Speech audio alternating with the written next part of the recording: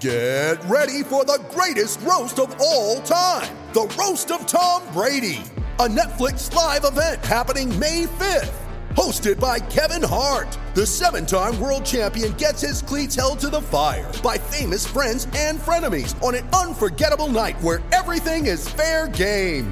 Tune in on May 5th at 5 p.m. Pacific time for the Roast of Tom Brady, live only on Netflix.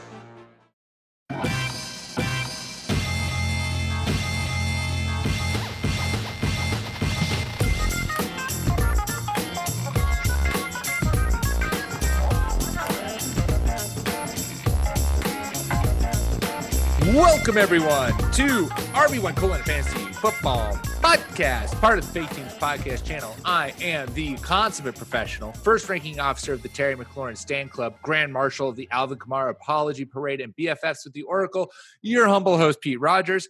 And I am joined by just one of the guys, Sunken Lieutenant of the SS Deshaun Jackson, loather of Adam Gase, doubter of John Gruden's Jacobs handle shtick, and thinks your favorite team is run by donkeys, Ginger Stubble Man, Nick Bodiford. How you doing today? I'm good, Pete. How are you?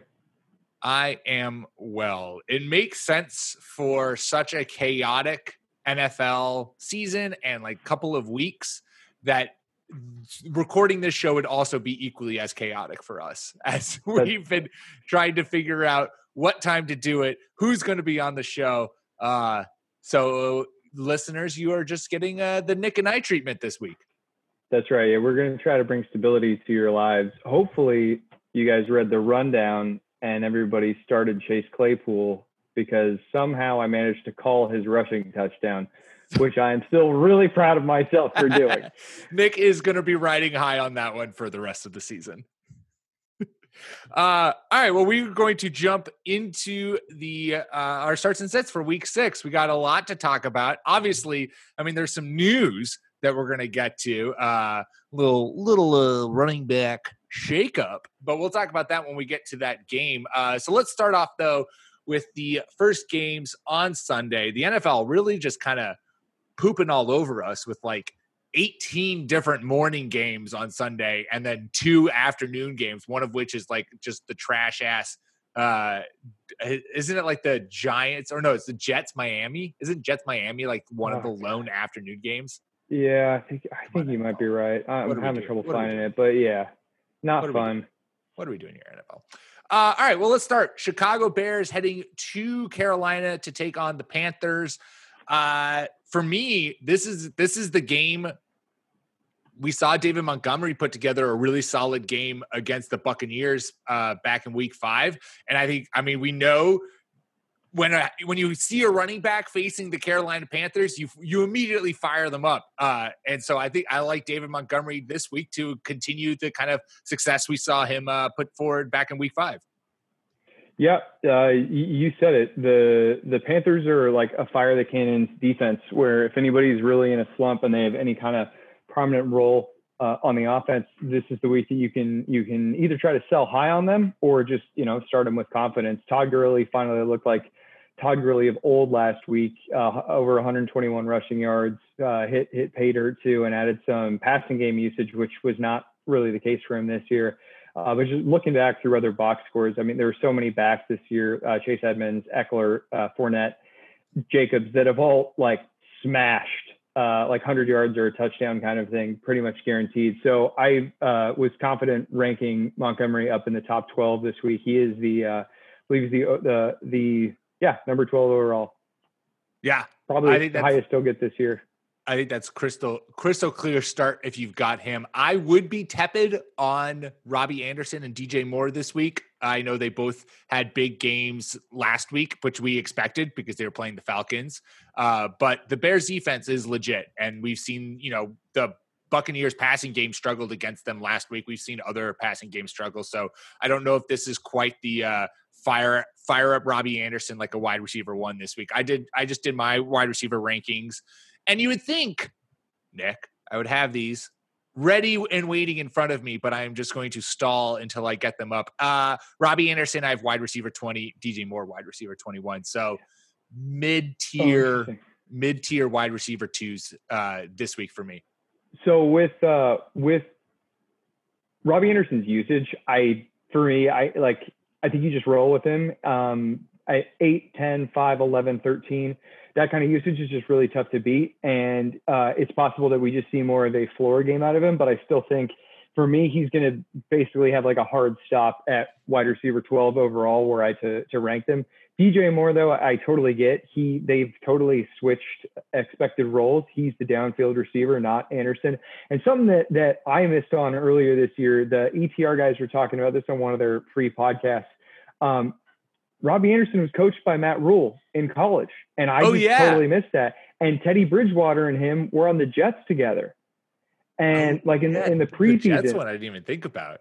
And so, yeah, I mean, the stones were cast. We could have seen this, and I missed both of those. But it makes a ton of sense that Rule knew how to use him, and now this guy's not just a downfield guy; he can do everything. So, I'm still rolling with him as a wide receiver 1, but he'll be like the very bottom of that tier. But DJ Moore, yeah, he seems to be as matchup dependent as Teddy Bridgewater is, who goes from like top 12 option to like number 24 kind of a thing. Yeah.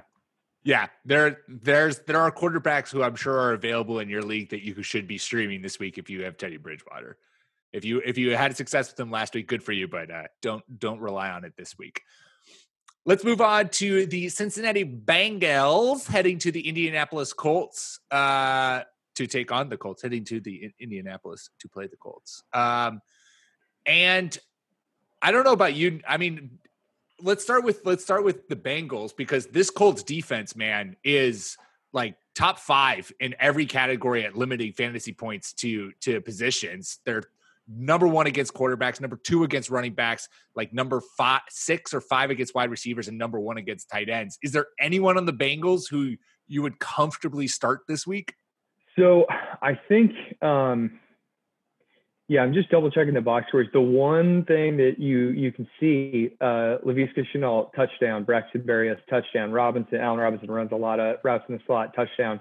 I think that Indianapolis does struggle to cover the slot as proficiently as it does on the outside. I also think that they've benefited from matchups to some degree. Sure. Jaguars in week 1 and Jets and Mitchell Trubisky Bears through the first 3 weeks. I think that they're a really good unit, but I think that as the season progresses, we might see them humanized a little bit. So that said, Tyler Boyd, I think he stunk it up last week, but still would be going back to him as a slot option this week. AJ Green, did you see him after they turned the ball over? Don't tell me a damn thing about AJ Green. AJ Green is dead to me until he catches a ball successfully 20 yards down the field. So there you go. So for that reason, I do think that the 3 receiver set is like locked in. I think you just kind of drop expectations for these guys like by a category. So if you had Boyd as a wide receiver 2, he's a flex this week and so on. Mixon though, I mean, his carry, you're off on him. He's like a rich man's Josh Jacobs, where he's getting a ton of rushing work and he's seeing more passing game usage than Jacobs is, but he's still not getting the 2-minute drill work. So he's not the passing game back. He's just getting those looks when he's out there early.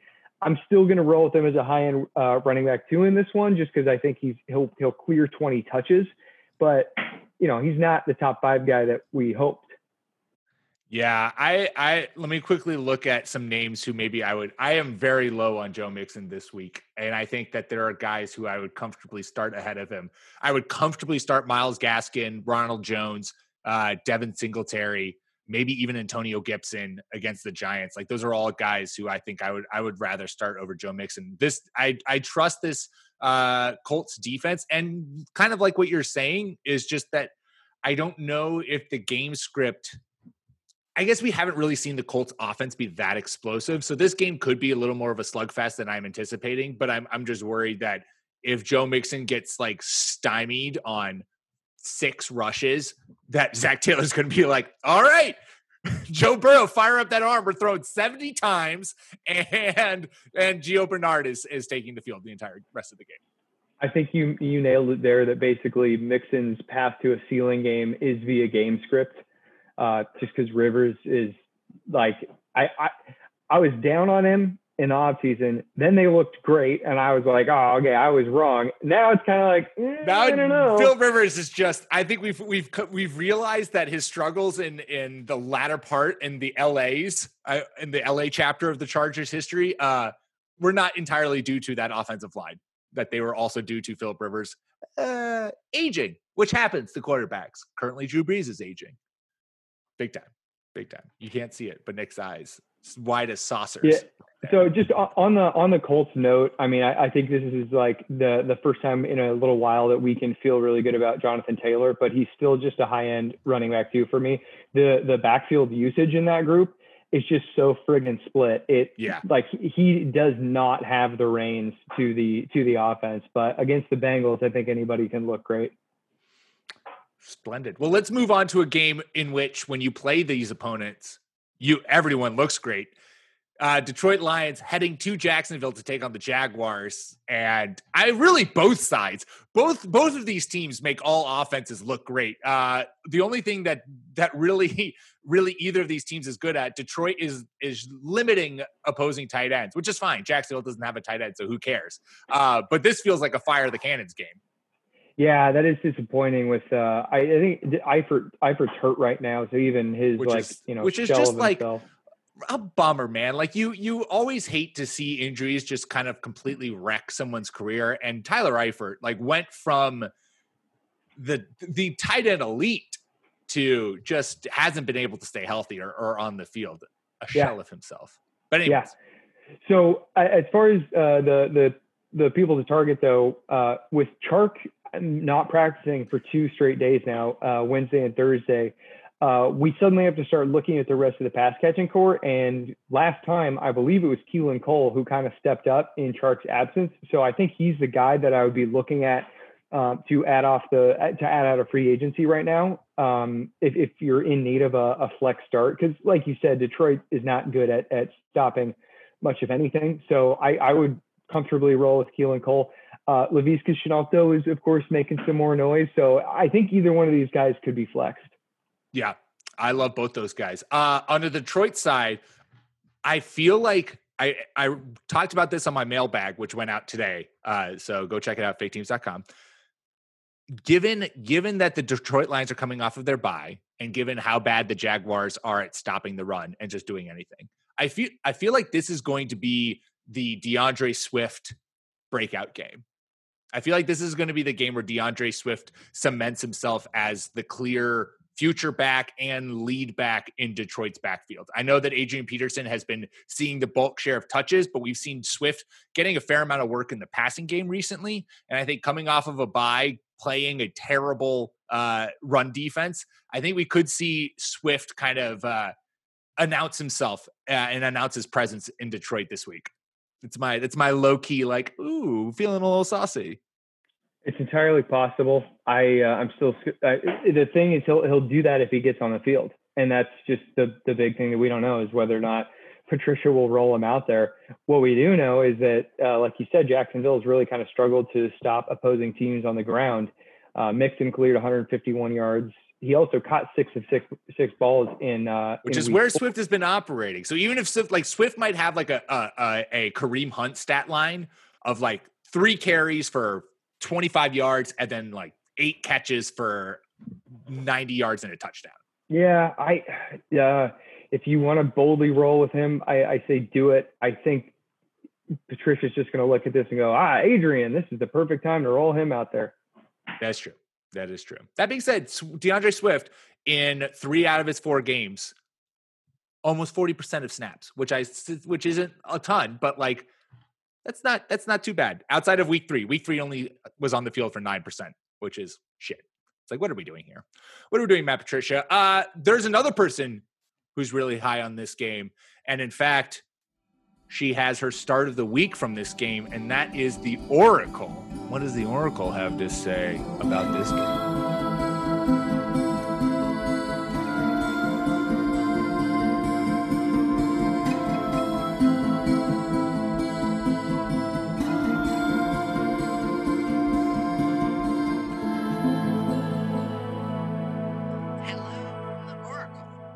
My pick this week is Kenny Golladay. I sense that he is tuned into his fan base and highly motivated to give them the win with a great highlight reel moment.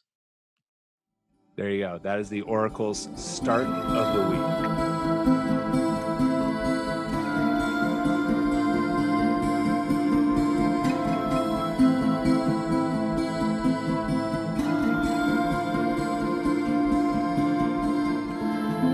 I think it's a good pick. Yeah, Kenny Golladay locked in as a wide receiver 1 this week, according to the Oracle. All right, let's move on. A fire the cannons game, if I've ever seen one. Atlanta Falcons heading to Minnesota to take on the Vikings. Now, quick preface before we dive in and spend a bunch of time on this. The Falcons did come away with a positive test, a couple of positive tests. I know there was one confirmation, but it sounded like there were multiple reports or multiple positive tests coming from Atlanta. So that is something worth monitoring, given that it's the NFL. It seems like all systems are still a go. So they will plow ahead until the COVID test comes positive the day before or even the day of. But that is something to take note that this game might be delayed. The precedent that seems to be set is if it's a Sunday game that gets delayed, they'll push it to Tuesday, because everyone knows if you have a positive test 48 hours later, all COVID will have left everyone's system. So that's totally okay to then play a game. But I digress. I am not a doctor, Nick. You are the doctor here. So I'm sure you could talk more about that. But if this game is played, holy buckets. I mean, it is terrible defense versus terrible defense. And we are talking about two offenses that we've seen be super explosive throughout this season and are likely to continue to do so. Yeah, it's a get right game for the Falcons offense, regardless of whether or not Julio Jones is out there. Calvin Ridley is a top 1 wide receiver 1. Zacchaeus, man, he screwed me last week. It's still like a primetime matchup for him to get back on track, though. Russell Gage, you feel a little bit better about him. And anyway, yeah, I don't need to listen to it. I guess the one player that I might try to highlight is on the Viking side of things. Irv Smith Jr. got some good usage last week. So for all you tight end needy teams out there, make sure you give him a long look. Other than that, Madison's going to smash if this game happens.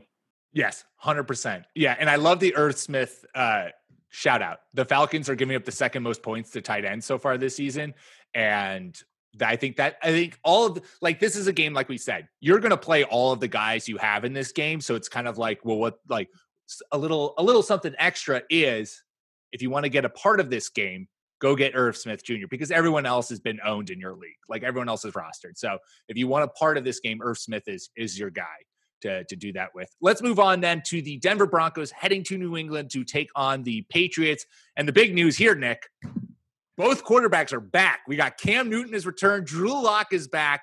So this is going to be an all systems go game. Is it all systems go? All systems go, Nick. COVID can't do anything anymore to us. Cam Newton has survived. I'm more mocking the idea of the Denver Broncos as being an all. Oh, the Denver Broncos are trash. They're toast. Yeah. But it's, I mean, Cam Newton, he's back as like a top 5 option, and it's a total crapshoot as to whether or not these guys are going to have like lingering issues with COVID. We're just going to have to monitor practice reports, yada yada yada. But Julian Edelman obviously flies back into the top 15 or so at the position. Yes, I want to quickly like pound that notion into people's heads, because I've seen him ranked way too low.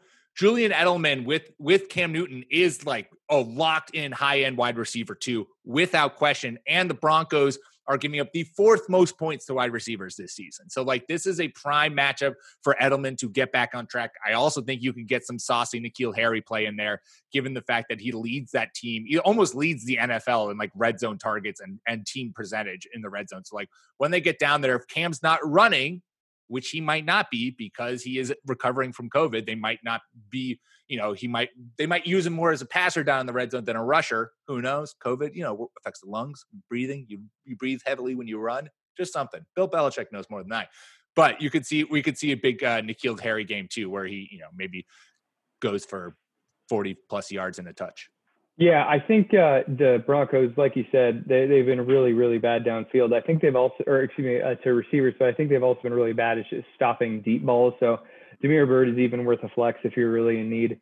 The backfield, I think it's Harris is the Sony Michel. Harris is going to get 15 plus carries, and James White is just going to keep being James White. The other two just look good doing it, but they're not going to get enough work. For Denver, I mean, everybody's just got their eye on Noah Fant, whether he's a game time decision. If he's active, you roll with him because he's really good. And Drew Lock, I think he was the team leader in targets while he and Lock were on the field together. So yeah, if Fant's healthy, then you deploy Fant. Other than that, what do you think of like Judy's prospects against Stephon Gilmore-less secondary? Yeah, well, Gilmore is practicing, so he might be playing. I don't know if he's going to be playing, but both him and Cam have been practicing this week. So I was just about to say, if Gilmore takes the field, Jerry Jeudy is.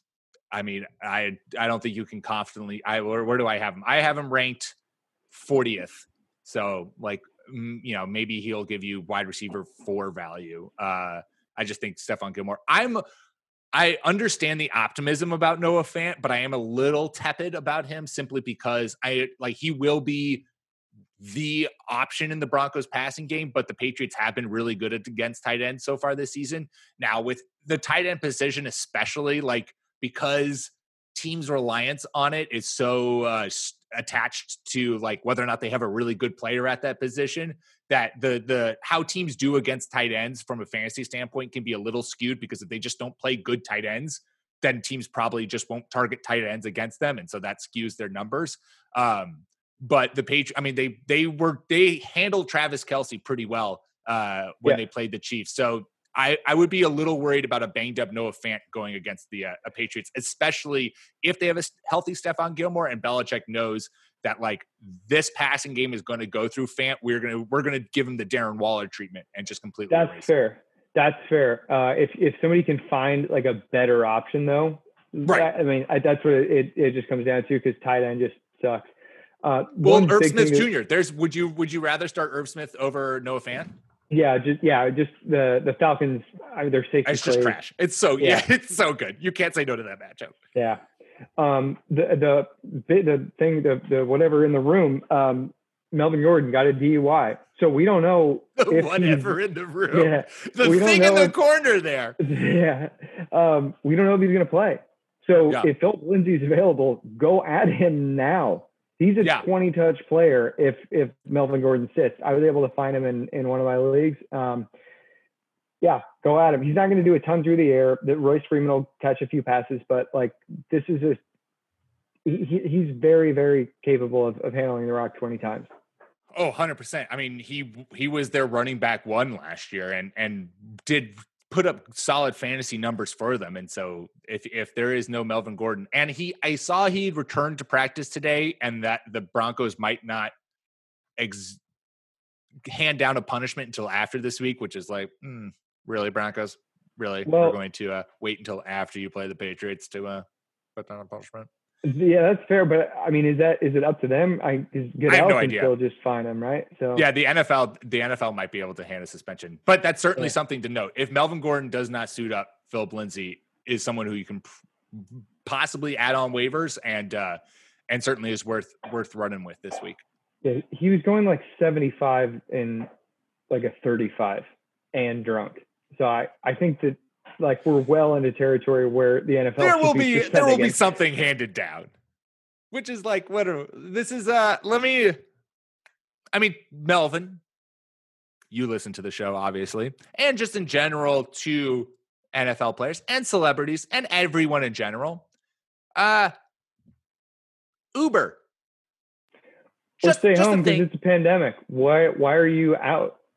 Also that. There are many things here that you can do to avoid this situation. Call a taxi, walk home, bike, party at your house because you're in the midst of a pandemic. I don't know. Just next time, let's just have a house party with yourself. Play a drinking game. We will record a drinking game for you, Melvin, that you can play by yourself. We'll just have a podcast and we'll make a whole drinking game for it. So you're welcome. Let's move on. Washington football team heading to New York to take on the Giants. This game excites me, Nick, because I'm finally going to get the game that I have wanted to see from my boy Evan Ingram in so long. It's coming this week. Evan Ingram is going to put up tight end 1 numbers against a Washington defense that has been terrible against tight ends this year. And the Giants have no one else to throw the football to. So fingers crossed. Evan Ingram's never let me down before, right? Dude, his depth of target is like 4. It's so bad. Yards, like, and they're just using him like he's Jason Witten. They're having him block, and it's all over Twitter. Like, he's the lead curl route runner in the NFL. Like, he's a ballerina that should just be shot downfield every play. It's really tough. It's so bad. It's so bad. Good old Jason Garrett. We love you. We love what you're doing with the team, Jason. Yeah, as far as anybody else, it's time to cut bait on Logan Thomas. His usage is outrageous, but you can't keep taking zeros. Like, he had a touchdown in week 1, and we all really enjoyed adding him on our team after that. And now it's just you just got to cut the guy. Not going to get it done. I wholeheartedly agreed with that. Did you watch the footage from last week's game? With Washington's last week game? No. Okay. I was going to ask what your thoughts were on the Kyle Allen, Terry McLaurin connection, because the Giants have been giving up tons of points to wide receivers, and I would love for Scary Terry to be a wide receiver 1 this week. And in fact, I think I've ranked him as such, or maybe I've ranked him as the wide receiver 13. So tops of the wide receiver 2 category. James Bradbury's been good. That's a concern, but that's I true. mean, he did really good to Amari last week. He should still see 8 targets or more. I know he had 7 last week, but I would still be he's in my lineup. Swag. He's in mine as well. Let's move on. Baltimore Ravens head to Philadelphia to take on the Eagles. And Nick, you do running back rankings every week, faketeams.com. Don't sleep on them. Go check them out. And I was actually surprised at how high you had Miles Sanders on your list this week. Yeah. Surprisingly, the Baltimore run defense is only strong in name. They have yielded fantasy fruitful days to a number of running backs this season. And I mean, Sanders, he struggled to get it going last week. His box score looked great, but they committed to him. This damn team, man, their offense is just so friggin' bad. I mean, they have to invest so much more in the offensive line, but they're just going to keep giving him the rock. But if you go look through the Baltimore box scores, they're the big guy, like, Antonio Gibson, he had his breakout against them. Clyde got it done combining through the air and on the ground. Joe Mixon caught 6 passes against them.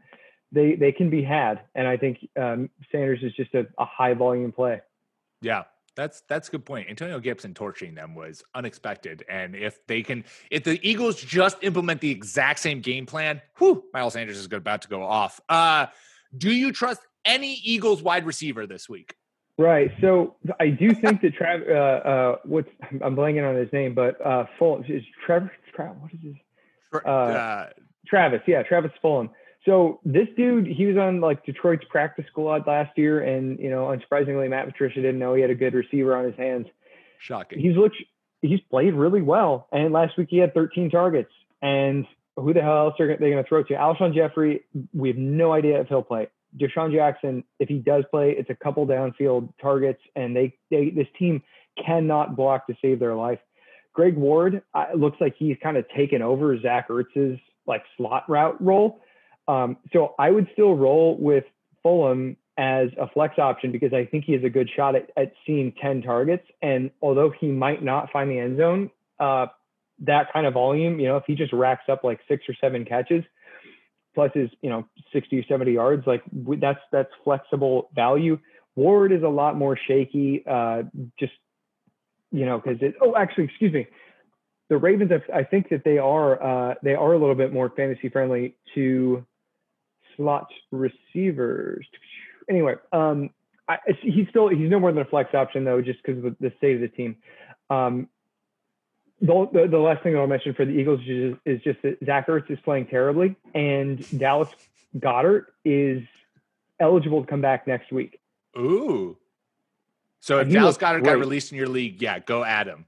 Go preemptively add him because he might be replacing Zach Ertz really soon. I personally am not touching a single Eagles wide receiver if I can help it, because this, like you said, this offense sucks, and I just don't even want to deal with the pain of starting Travis Fulgham everywhere and then watching Greg Ward see 13 targets and Travis Fulgham seeing 0 targets, because you know what? It'll happen. All right, before we move on, we're going to take a quick ad break. You ready? Showtime. On May 3rd, summer starts with The Fall Guy. Let's do it later. Let's drink a spicy margarita. Make some bad decisions. Yes! Audiences are falling in love with the most entertaining film of the year. Fall Guy. Fall Guy? Fall guy. That's what the poster said. See Ryan Gosling and Emily Blunt in the movie critics say exists to make you happy. Trying to make it out? Nope. Because I don't either. It's not what I'm into right now. What are you into? Talking. Yeah. The Fall Guy. Only in theaters May 3rd. Rated PG-13. With threats to our nation waiting around every corner, adaptability is more important than ever. When conditions change without notice, quick strategic thinking is crucial. And with obstacles consistently impending, determination is essential in overcoming them. It's this willingness, decisiveness, and resilience that sets Marines apart. With our fighting spirit, we don't just fight battles, we win them. Marines are the constant our nation counts on to fight the unknown. And through adaptable problem solving, we do just that. Learn more at marines.com. Let's move on. Cleveland Browns heading to Pittsburgh to take on the Steelers. Chase Claypool might back up his last week's game with another monster game, because Cleveland is giving up the second most points to wide receivers so far. And we know Juju Smith-Schuster, who's been practicing, is going to be a go. The question is whether or not Deontay Johnson hits the field, because without him on the field, Chase Claypool has locked in that he is that downfield big play threat. And we saw it last week, and we could see it again this week. Claypool was running around all over the place last week. I think he's the team's X right now. Deontay Johnson suffered a back injury. Back injuries are not something that heal quickly, and I will not at all be surprised if he just is out this week. In that case, Claypool is the team's number one wide receiver. So if you need a really, really good player on your fantasy roster, and Mr. George, he 100% endorses getting Chase Claypool and starting Chase Claypool. I'm looking at Yahoo's numbers right now, and he's only 46% owned. This is ridiculous. Juju is just manning that number 2 receiver role. That's all he's going to be. I was wrong. He's not a top 5 receiver. I think he can still be really, really good and continue to develop. And maybe he needs to have surgery on his knee in the offseason. There's something going on there.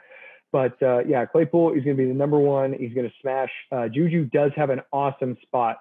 Slot receivers have been pummeling Cleveland, so I would fire him up too. He's a wide receiver too.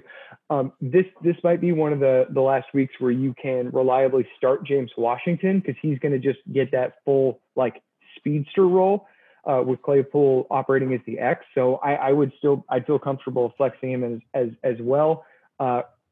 Last thing I'll say is real bummer that Ebron is now dealing with a hand injury and was unable to practice at least Wednesday. I haven't checked the report for Thursday, but he was kind of shaping up to be a streamable tight end option, and now he's not. And Vance McDonald proved to us last year that he is not a streamable option either. Yeah. Are you at all tapping or lowering your expectations for Kareem Hunt facing one of the better run defenses in the league? Yeah, but just to the extent that he's the RB7, whereas I probably would rank him as the RB4. One thing that we should mention is that Beckham was sent home with an illness today, and he took a COVID test, and we'll know the results tomorrow. So hold your breath and monitor heavily. Yes, because this game might not happen then, which the Steelers would love to have multiple games delayed or canceled because of COVID. James Conner is going to have his healthiest year. I know, seriously. Oh, stay healthy, James. Let's move on. Houston Texans heading to Tennessee to take on the Titans.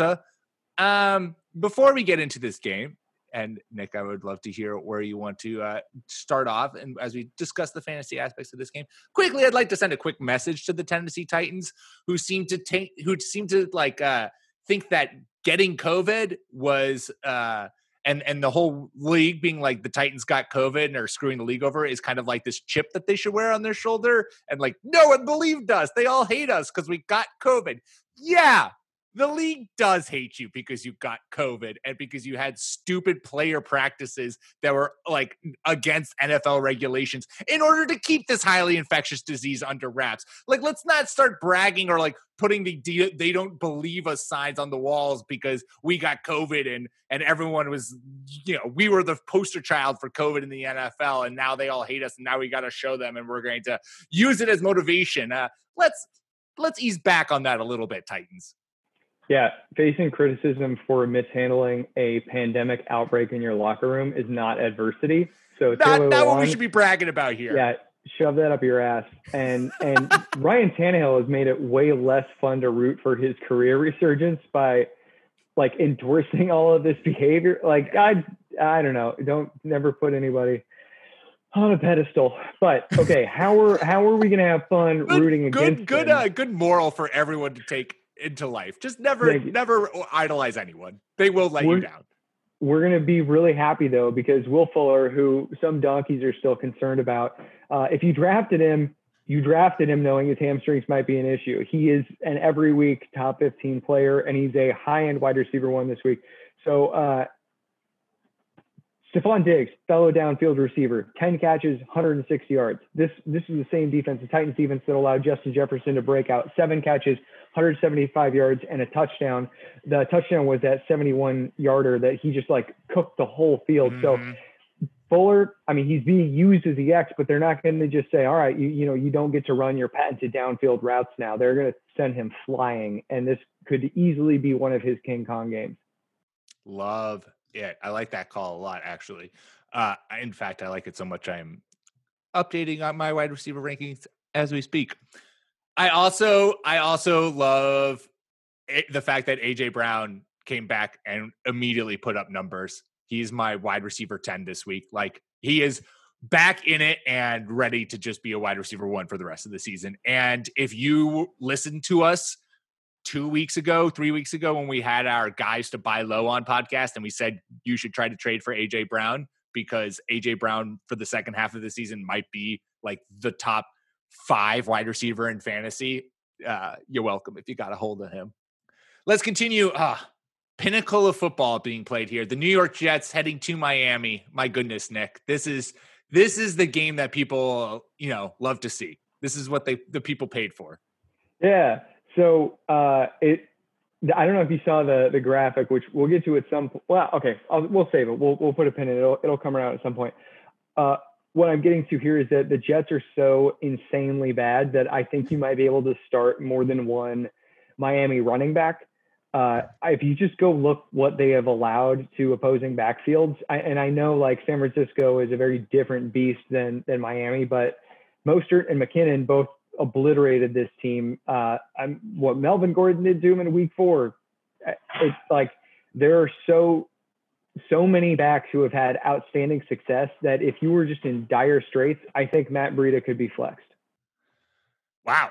That is saucy. I mean, I totally agree in the fact that you should fire up. Like, Myles Gaskin seems to me chalked up for a monster game. And if you like, you're saying that this is the game script where Miami gets up like 40-10 in the middle of the third quarter, and they're like, Matt Breida, this is your time to shine. Yeah, and the thing that I screwed the pooch here, Jordan Howard was a healthy scratch last week.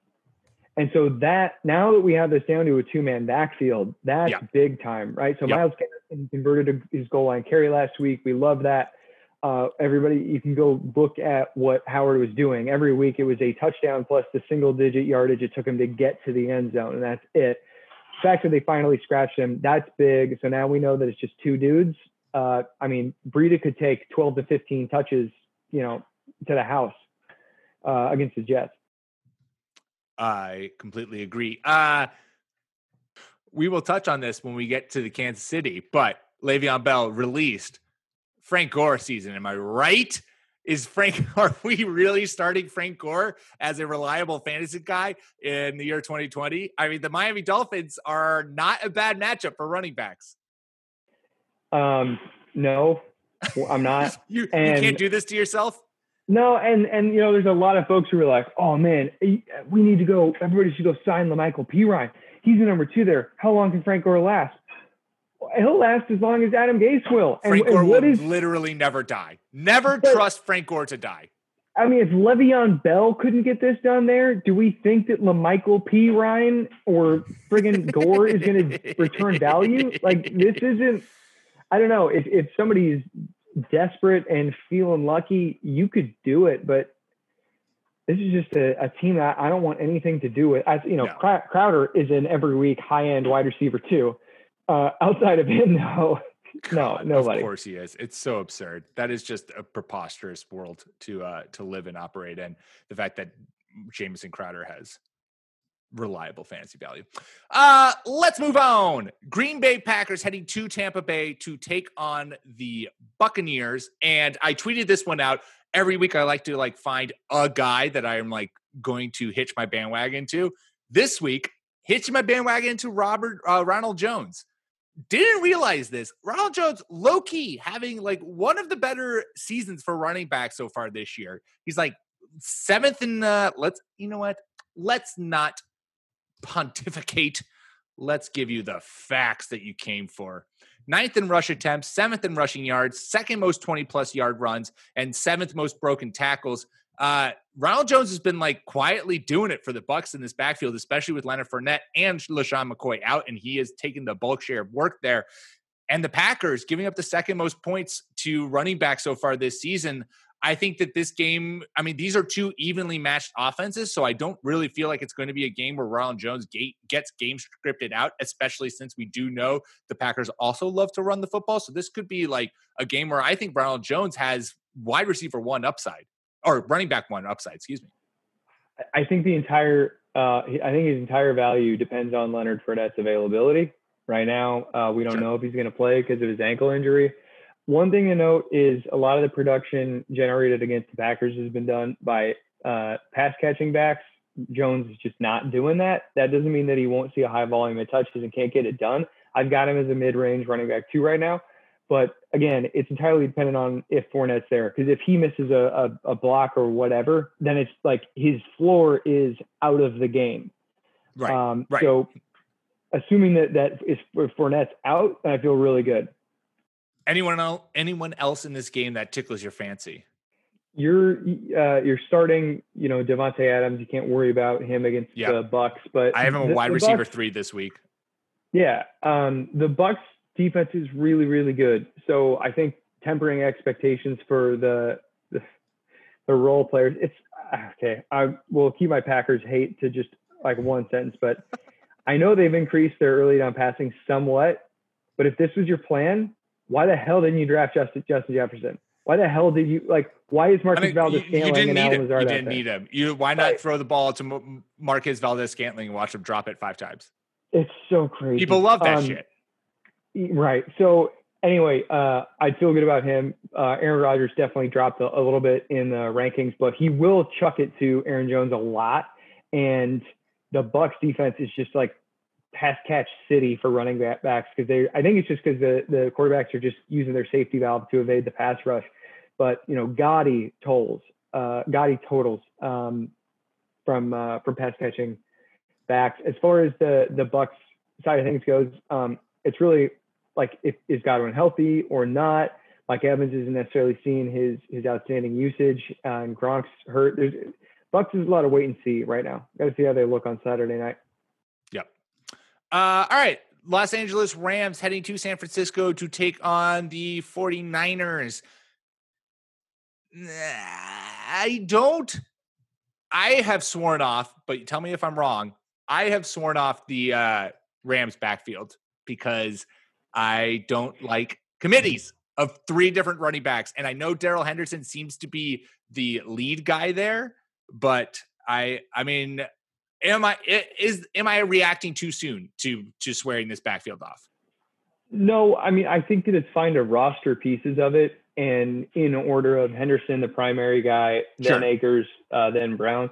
It was nice when Malcolm Brown was recovering from his pinky surgery 2 weeks ago. Then it was okay, he's not catching any passes. It's Darrell Henderson, and Cam Akers had a rib cartilage injury. Then everything was great. Now we're seeing that Sean McVay wants to run the football a ton, and that he's committed to having multiple backs. It's very similar to the Fournette Ronald Jones situation. It's a situation that can blow up in your face. If you have Henderson, I'd be trying to trade him for a more reliable option. Where I do have him, he's just kind of like on my bench, and it's frightening. I don't really know what to do with him. As of now, he's the lead back, so I would feel comfortable with a flex start. But sell high where you can. And Tyler Higbee, I try to tell you guys, he is a solid like tight end 2. Is that kind of where he's producing? It's just the issue is that is by far and away not what you paid for him. Yeah, you drafted him like the 5th round. And the trends, the usage trends that we saw last year was in neutral game scripts. When things shifted, then they started going into 12 personnel. But once it was, when they were winning, but then when it was neutral or losing, then it was 3 receiver time. And now they're back to that 3 receiver set. McVay doesn't know what to do outside of that grouping. Anyway, start Cooper Kupp. Yo. And Robert 100% start Cooper Kupp. Yes. Cooper Kupp's floor is extraordinarily reliable. I actually just did this because one of the mailbag questions asked about it. Since week 1, he's averaging like 8 targets, 6 catches, 66 yards, and like every week. It's like beautiful. I will take that. That is a gorgeous floor to have. I will say I was high on Deebo Samuel last week and did not pan out. Obviously, they're still kind of easing him back. I am going to be, again, tepid. I'm going to be nervous about both Deebo Samuel and Brandon Ayuk this week. The Rams secondary is legit. So I think it's you fire obviously George Kittle. You're never going to bench George Kittle, but I'm not starting any 49ers wide receivers where I have them. Yeah, a tightly covered George Kittle is still like a tight, top 3 tight end. Yeah. The Jimmy Garoppolo situation is something we have to monitor. Apparently that high ankle sprain is really bothering him, and it's kind of crazy that he tried to come back so early. Either way, they're going to run the ball a lot, and McVay is going to be happy to allow that to happen. So, that's all he's going to want to do too. Right. And they might have tried to run him back to try to like gain some ground or at least stay in a playoff fight, but they're the bottom of the NFC West right now. And it might be something where Shanahan is like, okay, Jimmy, you go get healthy and we're going to they've had so many injuries that it might just be like let's let people play and let's see what we can do. But we're out of contention now. So we're not going to rush people back, which is certainly something to note. Okay. Kansas City Chiefs heading to Buffalo to take on the Bills. Obviously, we are going to start here. This is the biggest news. The Chiefs just signed Le'Veon Bell. He was released by the Jets. They just brought him in and signed. We are going to talk about this Chiefs backfield because now Clyde Edwards-Helaire gets a nice little baseball cap on his head because there's another running back there to play with them. And you tell me what you think, Nick. For me personally, I think Clyde Edwards-Helaire still retains high-end running back 2 value. I think he's a reliable RB2 for the rest of the season. The place where I see Le'Veon Bell really cutting into him is in the red zone. That's where we've seen Clyde Edwards-Helaire really struggle. Like he's had 700 red zone touches and hasn't scored a touchdown or has scored 1 touchdown. So I could see that being the role that they brought Bell into, is to be the bigger, more physical back around the goal line, which means he's going to be poaching touchdowns, which obviously puts a cap on Clyde Edwards-Helaire's value. But I don't think that if you have Clyde Edwards-Helaire, I keep trying to like abbreviate his name, but I can't think on the fly quick enough. CHE. There we go. Did it. If you have him on your CEH. See, I can't even do it when I was thinking about it. This is why I should never try new things. CEH. If you have him on your roster, don't panic. Like, I think that he still retains plenty of fantasy value. And in fact, I sent out a bunch of trades in all my leagues to people with him to try to see if I could get some people who are panicking to give him up for a little bit cheaper. How do you see this backfield playing out with the addition of Le'Veon Bell? I also sent out trade offers to Clyde Edwards-Helaire owners in all of my leagues. So I guess on a couple fronts, what this acquisition did is it just shook up the mind of whoever has Edwards-Helaire and excited all of the Bell owners. So you're not going to get Le'Veon Bell. But if you can offer some sort of decent, stable player in exchange for Clyde, hopefully you find a position where that person is lacking and just try to like 1-for-1 provide him stability. I guess you could even do a running back, just replace him. I would absolutely try.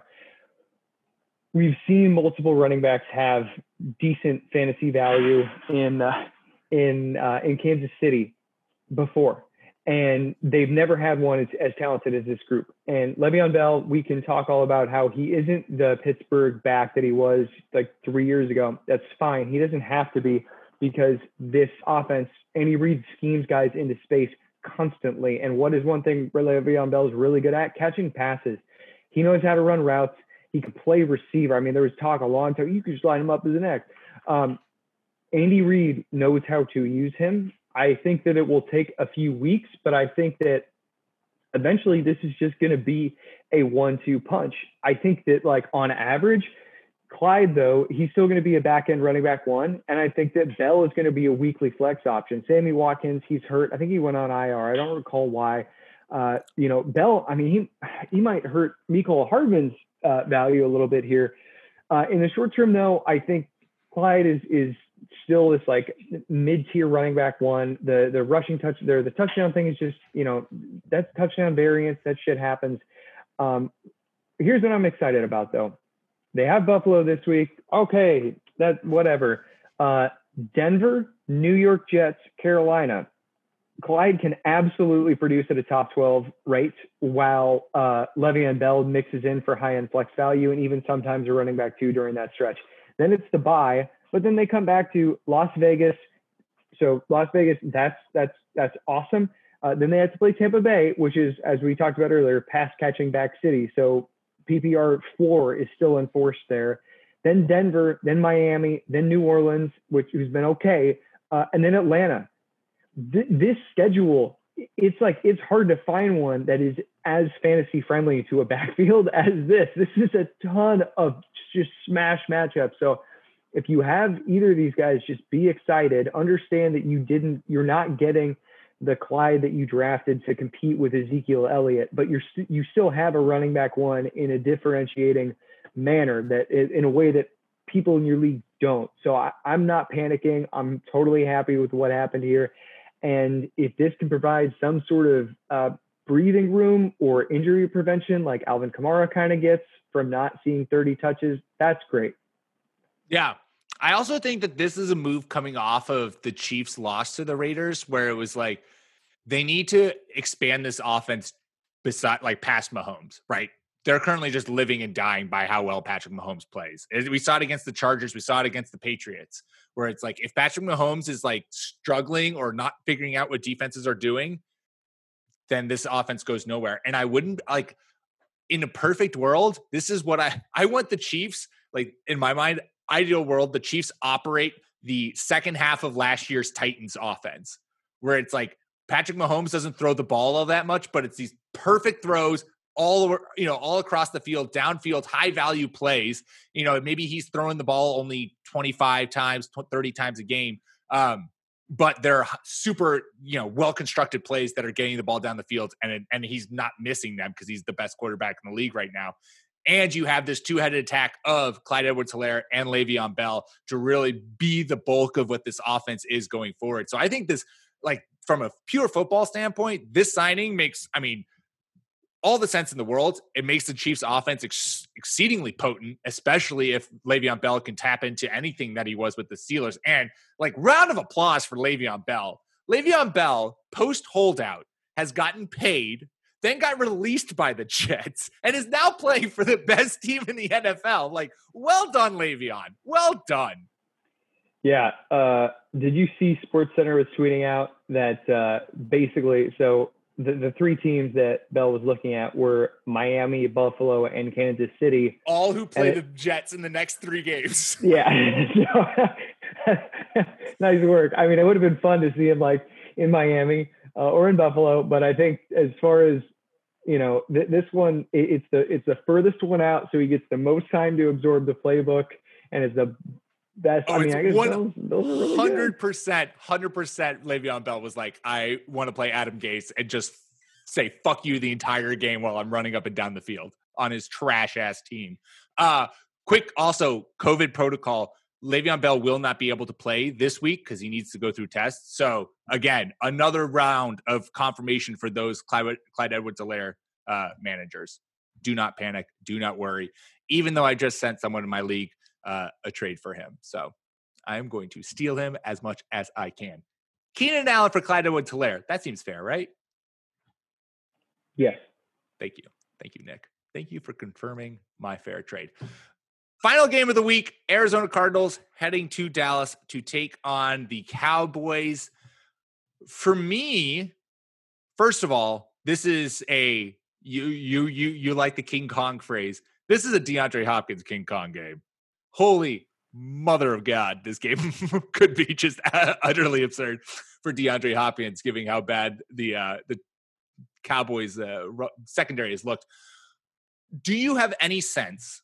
Is there any sense? Should we be all worried? How is this wide receiver room going to pan out now that Dak Prescott is out and it's Andy Dalton under center? Is there going to be a reshuffling of priorities? Are we going to see CeeDee Lamb continue to be the guy and Amari Cooper now take a back seat? Are we going to see some more Michael Gallup? I know it's one game in, or like not even. Do you have a feeling, an inclination as to how this wide receiver room might now shake out with Andy Dalton under center? I think that all three players take a small step back, but a lot of, let me make sure that I don't offend Dak Prescott here. A lot of the success is because this offense is so well schemed under Kellen Moore. And I also think that Dak Prescott is like a top 8 quarterback in the NFL talent-wise, so I'm not trying to put him down. But I mean, the play calling is going to carry Andy Dalton. Like, Andy Dalton has always been like the as they say, the Dalton line. Is your quarterback better than him? Oh, well, then he can probably take it to the playoffs. Is he worse? Okay, not a chance. This is the best team that Andy Dalton has ever played on. Right? Like no team has been more talented than this, and no team has been more well coached than this. He's in the best situation of his life. Now he's a little bit older, but I think that they're going to be able to scheme him up to effectively game manage. And if I am at all in need of a quarterback, I am absolutely going to add him. Looking at the schedule, just 2 seconds here. I mean, Arizona, Washington, Philadelphia. You can plug him into your lineup as a quarter. Like, I think I might have him as the quarterback 13 this week. Yeah, he's quarterback 13. Yeah, I mean, I think he's just perennially going to be the top streaming option. Now, he does have to face Pittsburgh and then a bye in 9 and 10. But coming out of that, Minnesota and Washington, and he gets Baltimore. But then it's Cincinnati, SF, and Philly. I mean, this is a terrific schedule, and it's not just that he has bad defenses that he's facing. He also he's facing good opposing offenses, which, it's just going to keep him throwing. Back to your original point, Amari Cooper's still a wide receiver 1. CeeDee Lamb, he is still a really, really good slot receiver. Michael Gallup, maybe it's helpful. I don't know. This one's probably the biggest conundrum. Will Dalton be looking downfield more? I'm not really sure. Tyler Eifert certainly had a few good years while Andy Dalton was there. So Dalton Schultz, I mean, he was getting like 10 targets in some games. So I'm holding firm on any of these guys. And this might also be another situation, kind of like what we were talking about with Clyde, where if there's any Dallas Cowboy manager, Amari Cooper's manager, if he's a little frightened, I'd send an offer his way. Yeah, especially since Amari Cooper just coming off of the Giants game. CeeDee Lamb, 11 targets, 8 catches, 124 yards. Imagine if the Falcons had drafted him instead of whoever they drafted at the corner. Or imagine if he fell to the Eagles. Anyways, imagine if the Packers had drafted him. Anyways, I digress. That one is... that one blows my mind. It's that so one's fucked up. Mildly indefensible. Michael Gallup, 4 targets, 4 catches, 73 yards. And Amari Cooper, 2 catches on 4 targets for 23 yards. So this is, to your point, where it's like, again, Amari Cooper is coming off of a week in which he was not heavily involved. James Bradbury, you said, has been playing really well. That was an example of it. We've seen Amari Cooper get erased by top corners before, but you can also be worried that, like, oh no, the Andy Dalton transition has completely nuked Amari Cooper. I don't think that's true. Amari Cooper's too good for that to be possible. So yes, trying to buy low on Cooper makes a lot of sense, in my opinion. And Andy Dalton, just a little quick refresher. We love to make fun of the Red Rifle. 2013. 4,293 yards, 33 touchdowns. 2016, 4,200 yards, 18 touchdowns. 2017, 25 touchdowns. Like, he plays to the talent around him. And like you said, this is the most talent that he has ever had. And he has a running back. Like, he's in the perfect system. And this is why teams should sign talented backup quarterbacks. The Eagles won a Super Bowl with Nick Foles. The Cowboys very well could make a deep playoff push with Andy Dalton because they have Andy Dalton. The Saints should bench Drew Brees for Jameis Winston. So get a talented quarterback too. I think once Michael Thomas is back, all the concerns are gone. Because Michael Thomas runs a great slant route and can catch the ball 5 yards down the field, which is all that Drew Brees throws. Burn. Okay. Michael Thomas is the best receiver in the NFL. The thing I want to note on the other side of the ball, though, try to tell you guys, Chase Edmonds, okay, last week, he saw the highest snap share of the season. He'd been operating in the mid-30s. Last week, he hit 45% over the last 2 weeks in half-point PPR scoring. He's the running back 11. I think that they should be using Kenyon Drake in an all-purpose manner, but they aren't. They're giving Chase Edmonds a ton of passing game usage, and now he's seeing the field more. So if you can, go add Chase Edmonds. This guy, I think that he has a very good shot at completely forcing a 50-50 backfield, and I think that it's well within his range of potential outcomes to just take over the lead back job here. It's not what I want for Kenyon Drake, but Edmonds I think he's a really talented two-way back, and if they're getting close to the same workload and Edmonds gets all the passing game stuff, that's the guy you want. Yeah. Dalvin Cook is out. I am starting Chase Edmonds comfortably in his place this week. Rock and roll. I love it. If he's on your waiver, you should 100% be adding him. All right. Well, there you go. There's some hot week 6 starts and sits. All right. Well, make sure you subscribe to the Fake Teams podcast wherever you get your podcast, iTunes, Spotify, Stitcher. That is how you'll not only get us, but also our fantasy baseball and basketball podcast. You can follow myself on Twitter at Pete M. Rogers. Follow Nick at Ginger__Nick without a K. Also follow us as a podcast at RB1 Podcast. Tweet us whatever start and sit quandaries you got. We'd love to help and answer them.